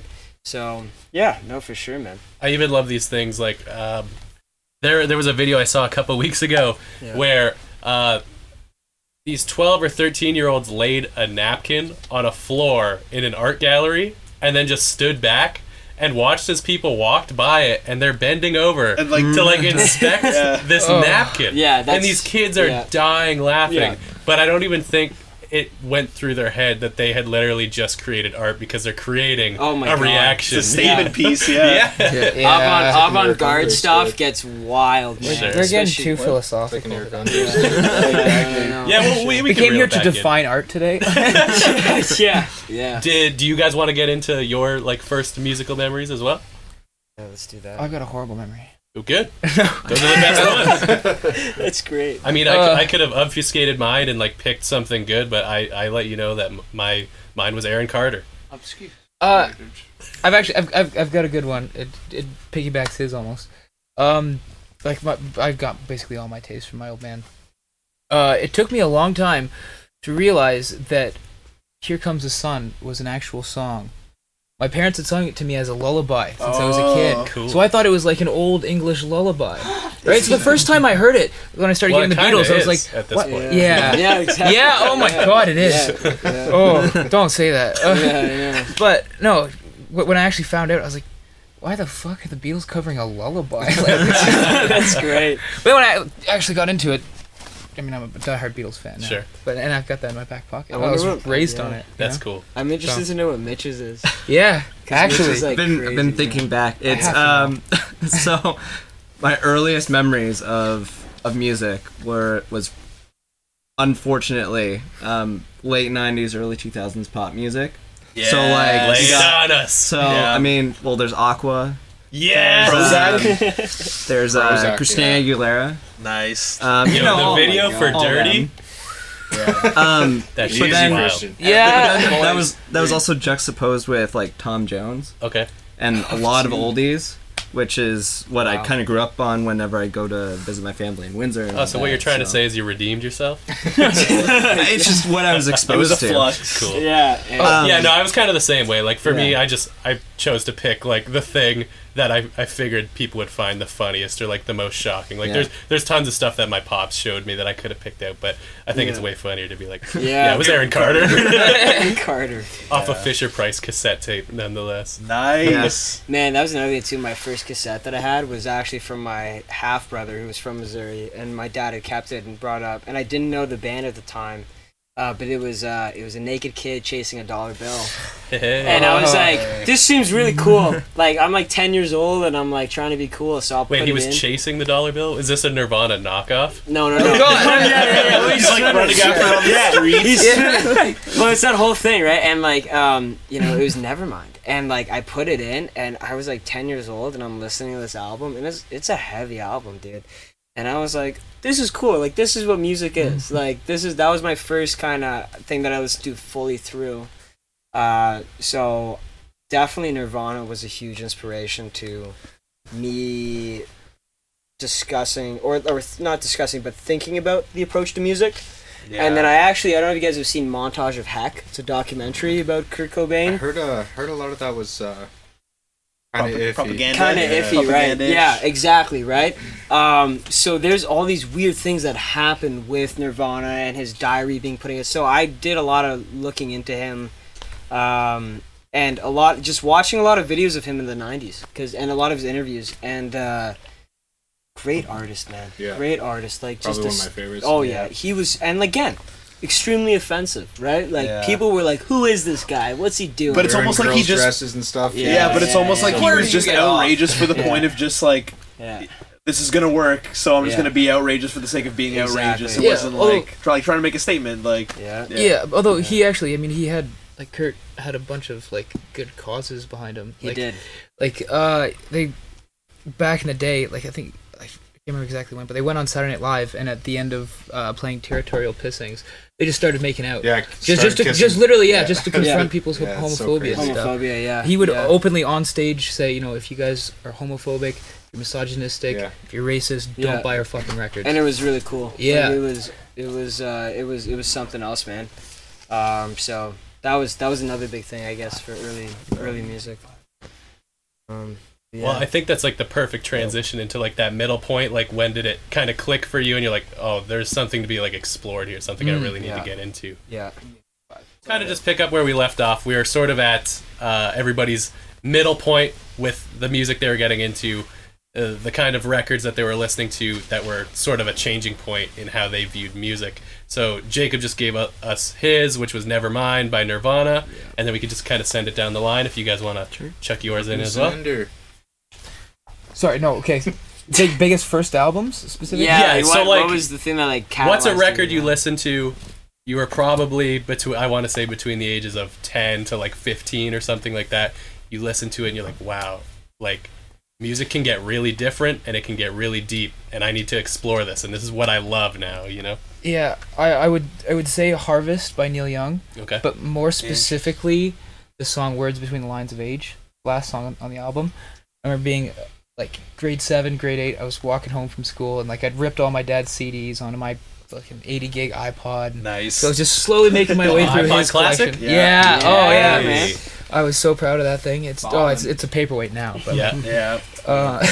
R.I.P. Yeah. No, but so I was listening through and I'm walking home from school and Words Between the Lines of Age comes on. And the very first line is someone and someone were down by the pond. That fucking line just messed with me. So that's so deliberate. Someone and someone. It's like he's redacting people's names. But why? Right? And like I just it stunned me. It stoned me. Like I didn't go home. I just kept circling my block, listening to this song over and over and over. The song literally made you crazy? Yeah, no, it just it was so brilliant, and it was like it's what made me want to be like a musician or a songwriter because I wanted to write something that would fuck up some other 14-year-old kid that bad. That's awesome. That's awesome. No, for sure. So, yeah. Cool. Mitch? Yeah, I mean, going back to what I was saying initially, is that pop music was kind of what I was listening to at the time, and then trying to think of how old I would have been. I was still pretty young, but I had gotten into System of a Down. Yeah. My cousin I think showed me we're all that. kind of in the same boat. And that was a huge turning point for me. Like, that's actually that band. When I was 8, it would have been when I was 8. That's when I started playing music. Mm-hmm. It was because of that band. I'm like, and I remember going to my mom being like, I want to play bass. Said nobody ever, but I was like, I didn't want to be that, but I was like, You're clearly on a path to greatness. And she's like, okay, I guess, like, just don't, I guess, like, no, she's Sure, like, you don't want a guitar? she's like, but like, don't let it like be a phase or whatever. I'm like, now fast forward, how many 14, 15 years later, here I am. Oh, dude, you gotta hear the bass on this single. Yeah. You gotta hear the it is great that you stuck with the bass. Yeah, it's good. It's But, very good. You should see the basses that we have that he's collected in the studio. You got some Like- nice ones? Oh, Because yeah. that was a point I wanted to bring up. The bass sounded, like, superb in that little snippet alone. So, like, I can't wait to hear what else is coming along. What we've got one that you got that's like half fretless. You got like a couple Yeah. 6 strings. half fretless? Is it like So, well, half it's- on the top half or like So the it's top a 6 strings? string, so it's strung B-A-D, B-E-A-D, and then the G and the C are fretless the whole way up and down. okay. Yeah, It's so Ibanez slick. bass, they It's only very released Sounds it like a in lot of Canada. freedom. Yeah. You know, It was great. Frank's great. episode Dweezil just got his SG modified where don't where the high 3 strings on his SG are like fretless throughout the whole neck. Yeah, it's So crazy. same concept. Yeah, exactly. He Only shouldn't the have top got 3 3 strings kids. on the neck region That are guy. all fretless. Oh my god. Yeah. Anyway, that band is kind of what got me into music, and I would have been 8 at the time, and got really into them, and kind of turned away from pop music. And Yeah, no Like, shit. hard- Literally the hard turn. anti-pop, right? And Yeah. like, so like for me, it was like just the dynamics between all their songs. They had stuff that was really intense, stuff that was heavy, stuff that was funny, Even within certain songs, Exactly. it would hit Yeah. those peaks just and valleys. outrageous things. And to me, like, I just got obsessed with it, and like that kind of set me on the journey of like, if I can affect somebody in some way with my art, then that's what I want to do with the rest of my life. Cool. And, The funny thing with yeah. System of a Down, I remember listening to Cigaro over and over and over, and I was like, you can say this shit Yeah. on Yeah. a song, and they will put it out? Yeah. Oh my god. And that just, like, rocked my world. Yeah, like, and the Yeah, the topics that they would address too were all over the map. as Yeah. well, which to me that was like So are you guys as excited as we are for the return of System of a Down? both excited What? and terrified. Yeah? Yeah. Yeah. Like, that's the believe- best way. What do they say? By the end of 2019, we should Yeah, have some new a music out? record. They said it's the Yeah. best chemistry that they've had in a Yeah. long With the time. original Oh. lineup. Yes. Wow. Get hype. Yeah. Yeah. Maybe we'll have a listening party. We can invite you guys back. Yeah. Oh, that'd be cool. Yeah, any That would be excuse we cool. got, man. Sure. Yeah. So then, the final point is kind of where are you guys at now? What are some artists you're listening to? For sure. Anybody you want to recommend? Any shout outs, anything like that? 100%. KG Elephant recently just put out Ready to Let Go. Right on. Which is that. So I've been a KG Elephant fan since high school. The first free song that I got on iTunes was Aberdeen off of Thank You Happy Great Birthday. tune. That was like welcome to the indie scene of like alternative rock, and people are putting music out that is just like nuts, right? And I was like, cool, I want to do something like this, and I had Perryville and stuff, but I've always been following them. Melophobia was a huge thing for me. Tell Me I'm Pretty, even though people didn't like it here and there, I thought it was a great album with Dan Auerbach producing it too. And now for them to come out and do this music video that they've done, oh my god, man. And the cool thing is that I was telling these guys the other day, I was like, man, have you heard this new single? Like, and they're like, no. And Matt Schultz, who's the lead singer, recently just had a divorce with his girl, his wife, or a girlfriend. I don't know if they were specifically married or not, but big split. Yeah, big split for sure. And he actually wrote Cigarette Daydreams, which was one of their bigger songs about her, and now he's written a song about the divorce. And it's like, I don't know if you guys have seen their music video for Cold, Cold, Cold, but it's very like kind of like this weird satanic ritual type stuff, and they just keep going down the rabbit hole, man. Cool. It's like, oh yeah, it's the wildest stuff I've seen in a long time, and I think people should definitely get involved in it, because those guys are pushing the boundary of alternative pop. Because they're mainstream, I mean, they're playing all kinds of shows and stuff, but they've got this idea behind them that it's like, we're going to put out things that are really, really provocative and disturbing, but at the same time, this beautiful melody. And they're a huge influence for me. You ever listen to Cage the Elephant before they were Cage the Elephant? No. I don't recall what their band name was. Yeah. Devin can check that out for us. But a funny story with that, I actually had them saved before I got into Cage the Elephant. Yeah. I didn't realize it was the same band. It was years down the line. I'm like, they sound so similar. Like, what the hell is going on? Yeah. And I realized, oh yeah, it's the same fucking band. They just changed their name. It was like they had some different name while they were in high school. Yeah, no, I mean, Back Against the Wall was another huge one. Ain't No Rest for the Wicked made its way into Borderlands. Hell yeah, that was their big break, right? Yeah, like everybody was like, "Oh, you played Borderlands, so you know." Is that what made the big deal? Yeah. Specifically that placement. Guitar lines that come at the start. Oh yeah, no, that song's killer. But it was the placements in Borderlands that really. I think that's what kind of. I had heard them like on the edge and stuff, so they were obviously gathering some traction, but being put into Gearbox's Borderlands, that just like skyrocketed them. Like, that was personally the first time I heard them. But what's the band name? Perfect Confusion. Perfect Confusion. So if you need some more Cage the Elephant in your life, just search them up. That's like another guy, Mac DeMarco. Yes, dude. His band before that, Makeout Videotape, they had an EP called Island Groovies. Some of the best music I've ever heard. Love that guy's sound. Yeah, and what happened was it was kind of him and this drummer, because Mac was playing bass, piano, the whole 9 yards, but Makeout Videotape, they kind of took off in BC as like a local uni band type thing, but they had this one song, Island Groovies, and I remember one time I was just like so out of it. I had some wild night in Toronto, and like I was just sitting there, and I was on the train back or whatever, and I was just like plugging in.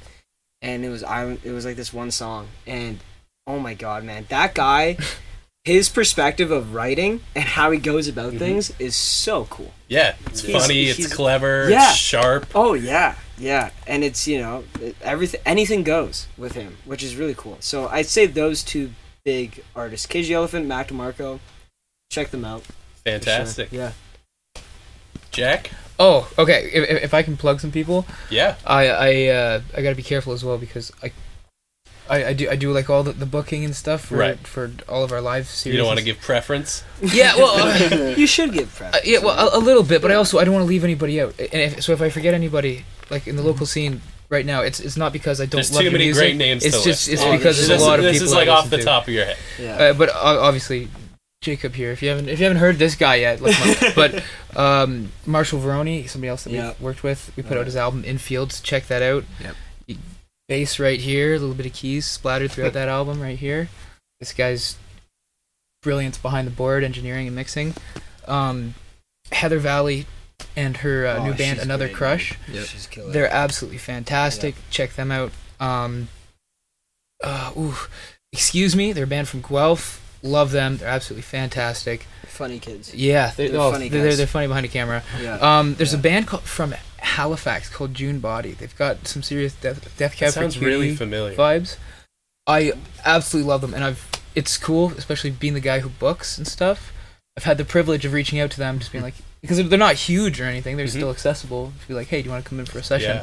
But I've had the chance to talk to, because I'm a big lyric nerd and I love his lyrics. To be able to talk to an artist that I actually just really love their art and be like, tell me about it. Why'd you write that? How'd you write that? I think that's why we love like the podcast setup right now, because it's like you're not gonna stop an artist after they step off stage and be like, "Hey man, like, can I bother you?" Blah blah blah. Let's talk for an hour. This gives us more of like a legitimized platform. You're like, "Hey, come hang out for a little bit. Let us pick your brain for a little while." And it's so much more organic. Yeah, it's just great. Like, it doesn't even feel like an interview, if you want to even call it that. Yeah, that's the whole thing about podcasts, right? A couple other people really quickly, just in case they are watching or anything. Yeah. The people I know I need to mention. Nicholas Wolf, check him out. Yeah. Cameron Jericho, check him out. Who else? Some of our old London posse. They're like the best people we've ever worked with. Locally, who have we dealt with really in Kitchener? I mean, we worked with like Sammy Duke. Oh, Sammy Duke's fantastic. Oh, he's a one-man band. Yeah, he's fantastic. He's a one-man orchestra. Yeah. Yeah, he's I wild. like that. Yeah. One-man symphony. Yeah. There's so many artists. That's enough. Nobody's gonna be mad at me. You got the biggest, man. Yeah. I'll have to check all of them out. Yeah. I can write you a little list. Yeah, that'd be great. Actually, legitimately, I can. If you go to our YouTube channel, you can go. Yeah, everybody I've named we've worked with at least. Yeah. Cool. What about you, Mitch? Oh man, like just my journey in music from where it started to where it is now is like lyrics are important to me. Of course, they're what's telling the story, but the way I've kind of developed into the way I listen to music is just, does it move me emotionally in some capacity? And that's what kind of led me like getting into System of a Down, and then I just became a huge metalhead. Kind of turned my back on all pop music and all that stuff. And then yeah, pretty much. But then eventually I had a turning point, and I think the biggest turning point was when I saw Lady Gaga live.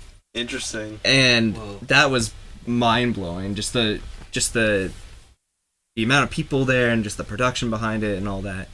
And started getting into her more, and then kind of refining pop music and listening to it in a different capacity, and especially getting into recording, production, that kind of stuff. And now the way I listen to music, it's like there's a story and everything, but then there's all the other parts.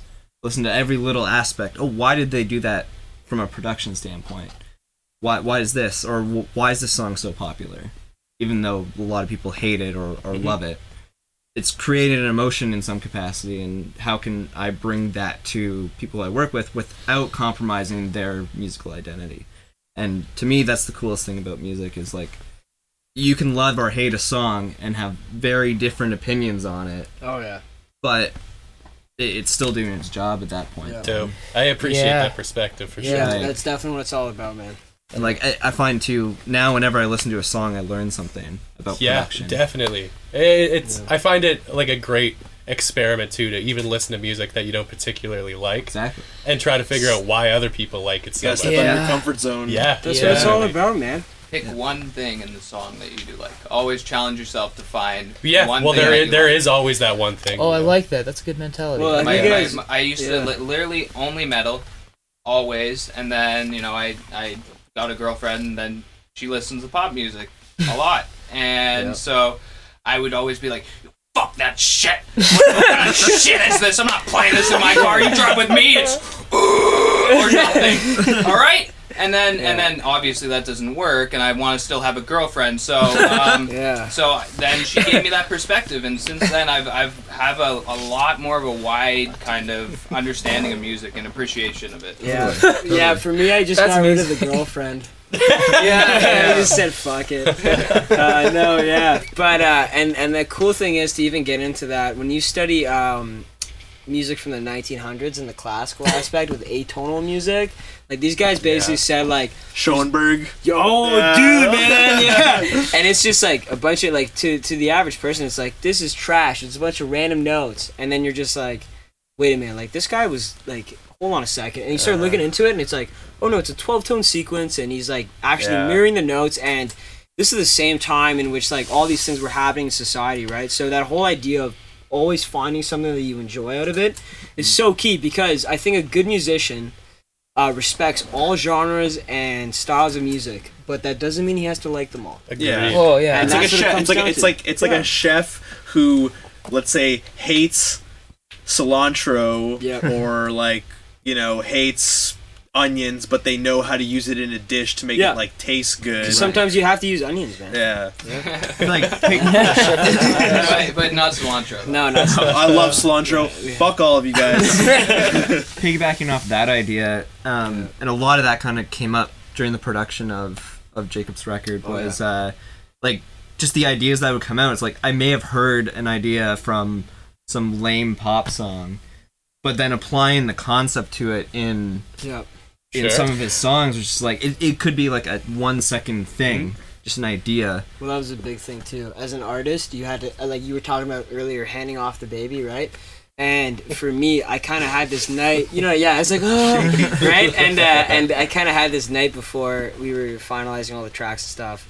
And I was, by myself in the house. I was, having a scotch or whatever it was. And I was thinking to myself, I was like, no, I was, classy, He was in a bathrobe. With and I was like, to be or not to be, Brian. yeah. But I kind of sat there and I said to myself, you know what? This is kind of the point where I have to say, okay,